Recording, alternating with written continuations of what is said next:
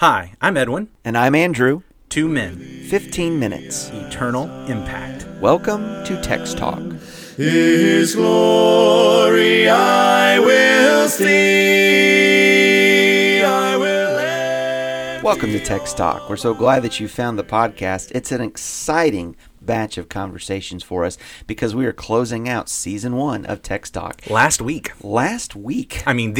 We're not talking about last week. This is the last week. Hey, of and Acts. I want everyone to be excited about next week. I want week. you to know that Text Talk Season 2, the Psalms, will be dropping on Monday, Lord willing, and we hope that you'll be tuning into that. Of course, we appreciate so much our listeners when you subscribe, when you rate the podcast, when you send us messages at our email, texttalk@christiansmeethere.org, texttalk@christiansmeethere.org.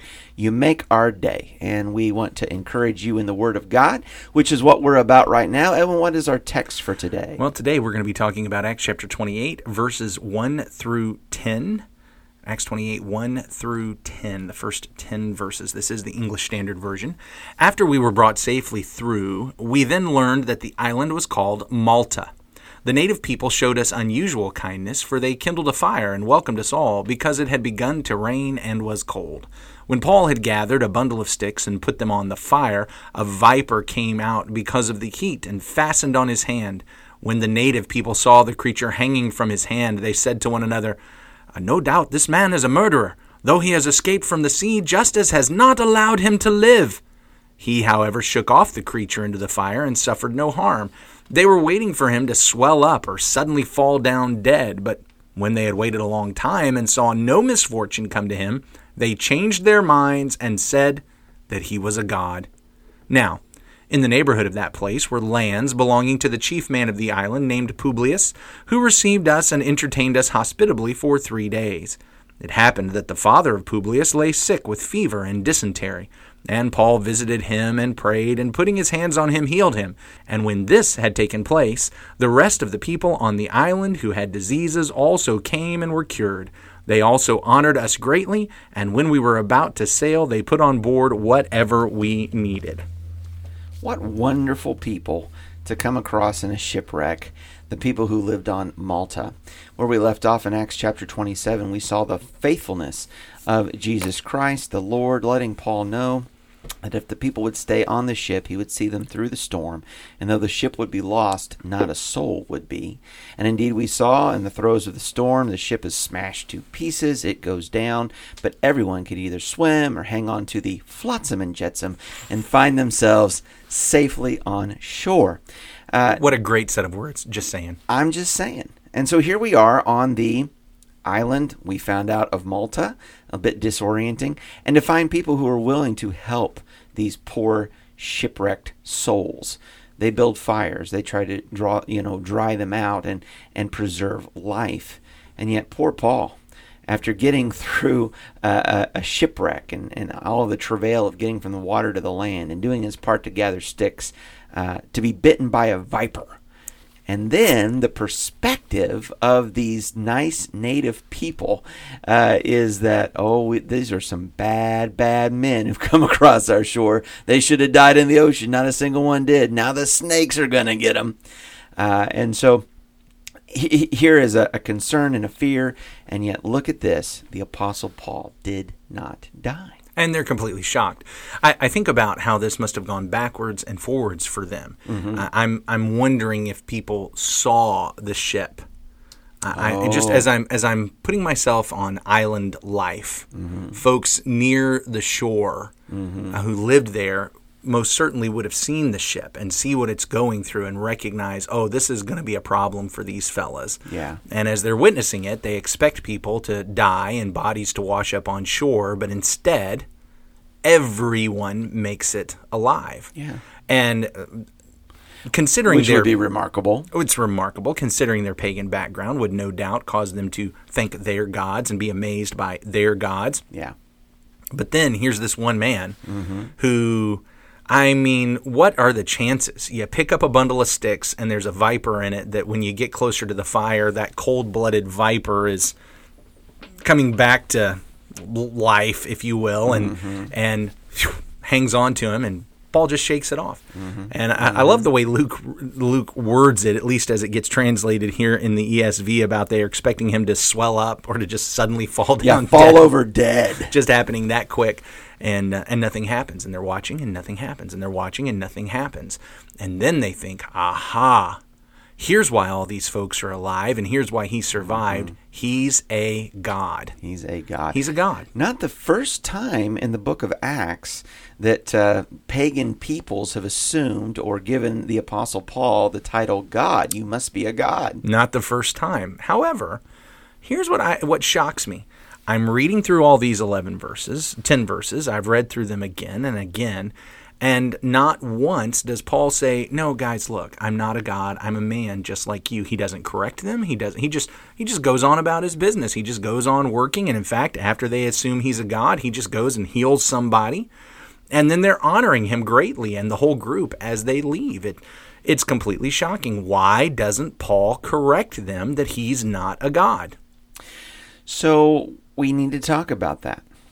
Because I'd like to. In Acts chapter 14, when Paul and Barnabas are preaching, they are called the gods. In fact, the priest comes out and wants to offer sacrifices to them. And Paul and Barnabas make such a demonstration. We are not gods. And they are so upset, and they tear their clothes. So where is the outcry and the outrage here on Malta? Well, that's my question. Is Paul now doing this different? Does Paul take a different stance on this whole issue of they're going to believe I'm a god this time than he did in the first one? What am I supposed to be seeing here? Well, I would say first that I would be highly skeptical that, yes, he is now accepting the title of God or any type of worship that would go along with that. It would seem to undercut everything that this whole book of Acts has been about, his life and his ministry, because he's all about pointing people to the risen Christ. He's all about pointing people to the risen Christ. I will say, though, that I think that there is wisdom, even though these pagans are mistaken in calling him a god, but recognizing divine power at work. And when the Lord commissioned the apostles to go and to preach the gospel to all creation, there are some signs that he said would go along with that. In the Gospel of Mark, particularly in chapter 16 and verse 18, Jesus said to them, "They will take up serpents, and if they drink anything deadly, it will by no means hurt them. They will lay hands on the sick, and they will recover." These were signs of the apostles, and I believe prophetic of some of the events that we read in the book of Acts, but particularly this idea of taking up serpents, of being able to heal the sick. We see all of that happening right here in Acts chapter 28. It's not to say at all that the Apostle Paul is a god or there's anything to paganism, but it certainly confirms he is God's man. He's and an the apostle. Message, he's an apostle. He is God's man. And the message that he has to preach to these people comes from God. He's an apostle of the real God. Yeah. The crucified and risen God. Yeah. He's one who believed the message. And I think that's what happens back there in Mark 16. He talks about those who will believe the apostles' message and they'll be saved. Mm-hmm. But then he turns around and addresses the apostles. Now, if you guys will believe, this is what will happen. Because for 2 chapters, they hadn't been believing. Sure. And now he's saying to them, if you guys will believe, this is what's happening. So we see Paul once again being demonstrated, not by the announcement, Paul the apostle, but being demonstrated by these signs. Yeah. I do want to, let me circle back on something, though, before we forget and get too far away from it. I think it's important to recognize, I'm speaking tongue-in-cheek. I imagine you knew that when I was talking to you, Andrew, and I'm sure everybody listening probably realized that.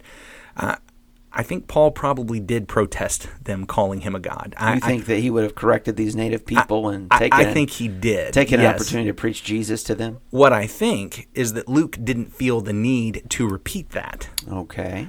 As you brought up, in Acts 14, when they were at Lystra. Am I right about that? I believe it was at Lystra. I can remember when they heal the fella, and everyone thinks that he and Barnabas are gods. Right. Lots of protest. When we get here to chapter 28, Luke doesn't have to repeat that. Why? Because we know what Paul does when people believe he is a god. Mm-hmm. And I think it's important for us to recognize that Luke is writing the way historians write. There needs to be an economy of words. For them, paper was scarce. Right. You didn't You didn't just add in things that you didn't need to add, which, by the way, I'll throw this in, makes what we talked about last week about the 3 recountings of Paul's conversion even more powerful, because there was something he felt the need to repeat, and each time he gives a little bit more information as he's building his case. Detail. And we're going to be seeing where that case comes to a conclusion by the end of this week in Acts 28 about the Jews and the Gentiles and salvation. Yeah. But I want to draw a parallel. Okay. And I know this is going to feel like it's out of left field, but it's something that has just struck me as I've been reading this. I don't think there's anybody out there who is a Bible believer that would look at Acts chapter 28 and say, oh, wow, Paul didn't correct them. I think everyone reading it would know, hey, we know Paul corrected them. Yeah. Luke doesn't have to say it again. He pointed out to us in chapter 14 how Paul deals with this. And we've been following all these chapters, and I mean, it just doesn't go. We just assume that this Paul. Absolutely. Yeah. And that's not. And that's not a far off supposition. I mean, this that's is just exactly consistent right. We're with not who he is. We're not pulling that out of thin air. We're not being No. silly. We're not being biased. It just makes sense. Right. Okay, I want to talk about a completely different topic, but one in which folks handle it very differently, and that's the topic of baptism. I know in Acts chapter 2 and verse 38, the very first time the gospel is presented post-resurrection, and the message of Jesus Christ and his forgiveness and his salvation is taught, Peter starts off, the people cry out, men and brethren, what shall we do? And Peter says this, repent and be baptized, every one of you, in the name of Jesus Christ for the forgiveness of your sins, and you'll receive the gift of the Holy Spirit. There it is. It is said. It is now at the front end of the book. It's one of the, I mean, we're talking really, when you realize this is a 20, as it's organized for us today, a 28 chapter book, that's really close to the beginning. Yes, it is. It's right up front. It says, First this is what sermon. you need to do.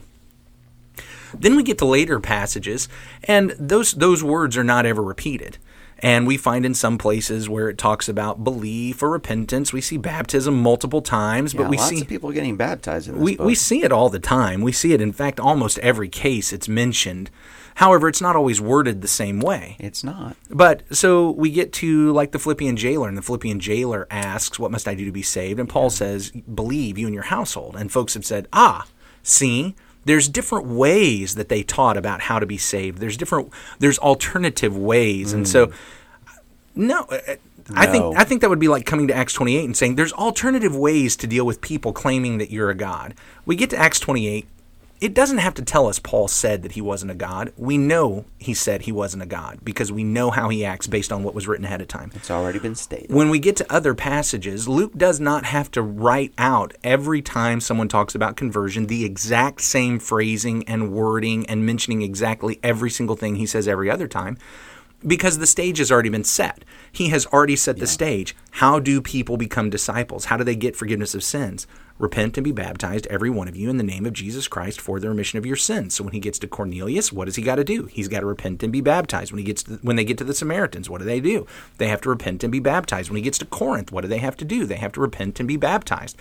And of course, we piece that together with belief, because they wouldn't be repenting and being baptized unless they believed. So it's not surprising to find some different wording at various places.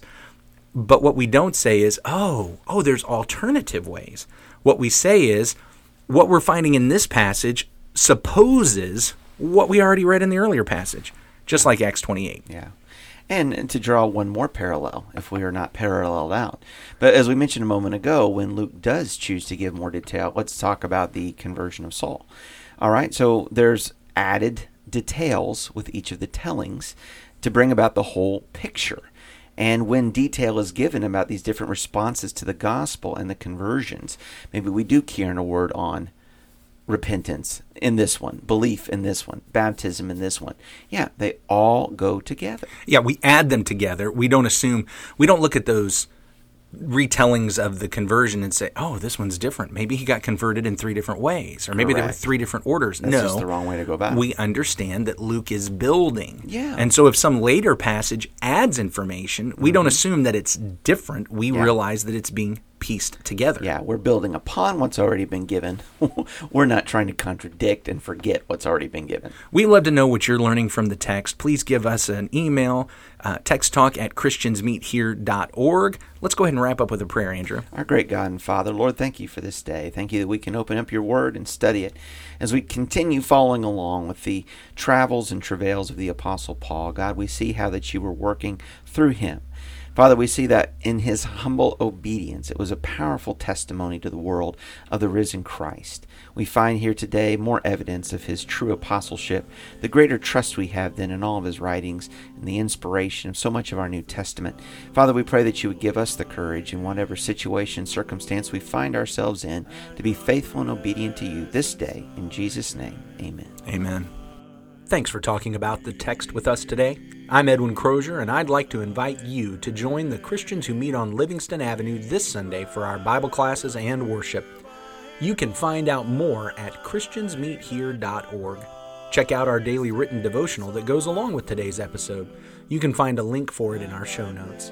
Michael Eldridge wrote and sang all 4 parts of our theme song. You can get more from him at acapeldridge.com. Remember to subscribe, rate, and review our podcast so others can learn about it more easily. Have a great day.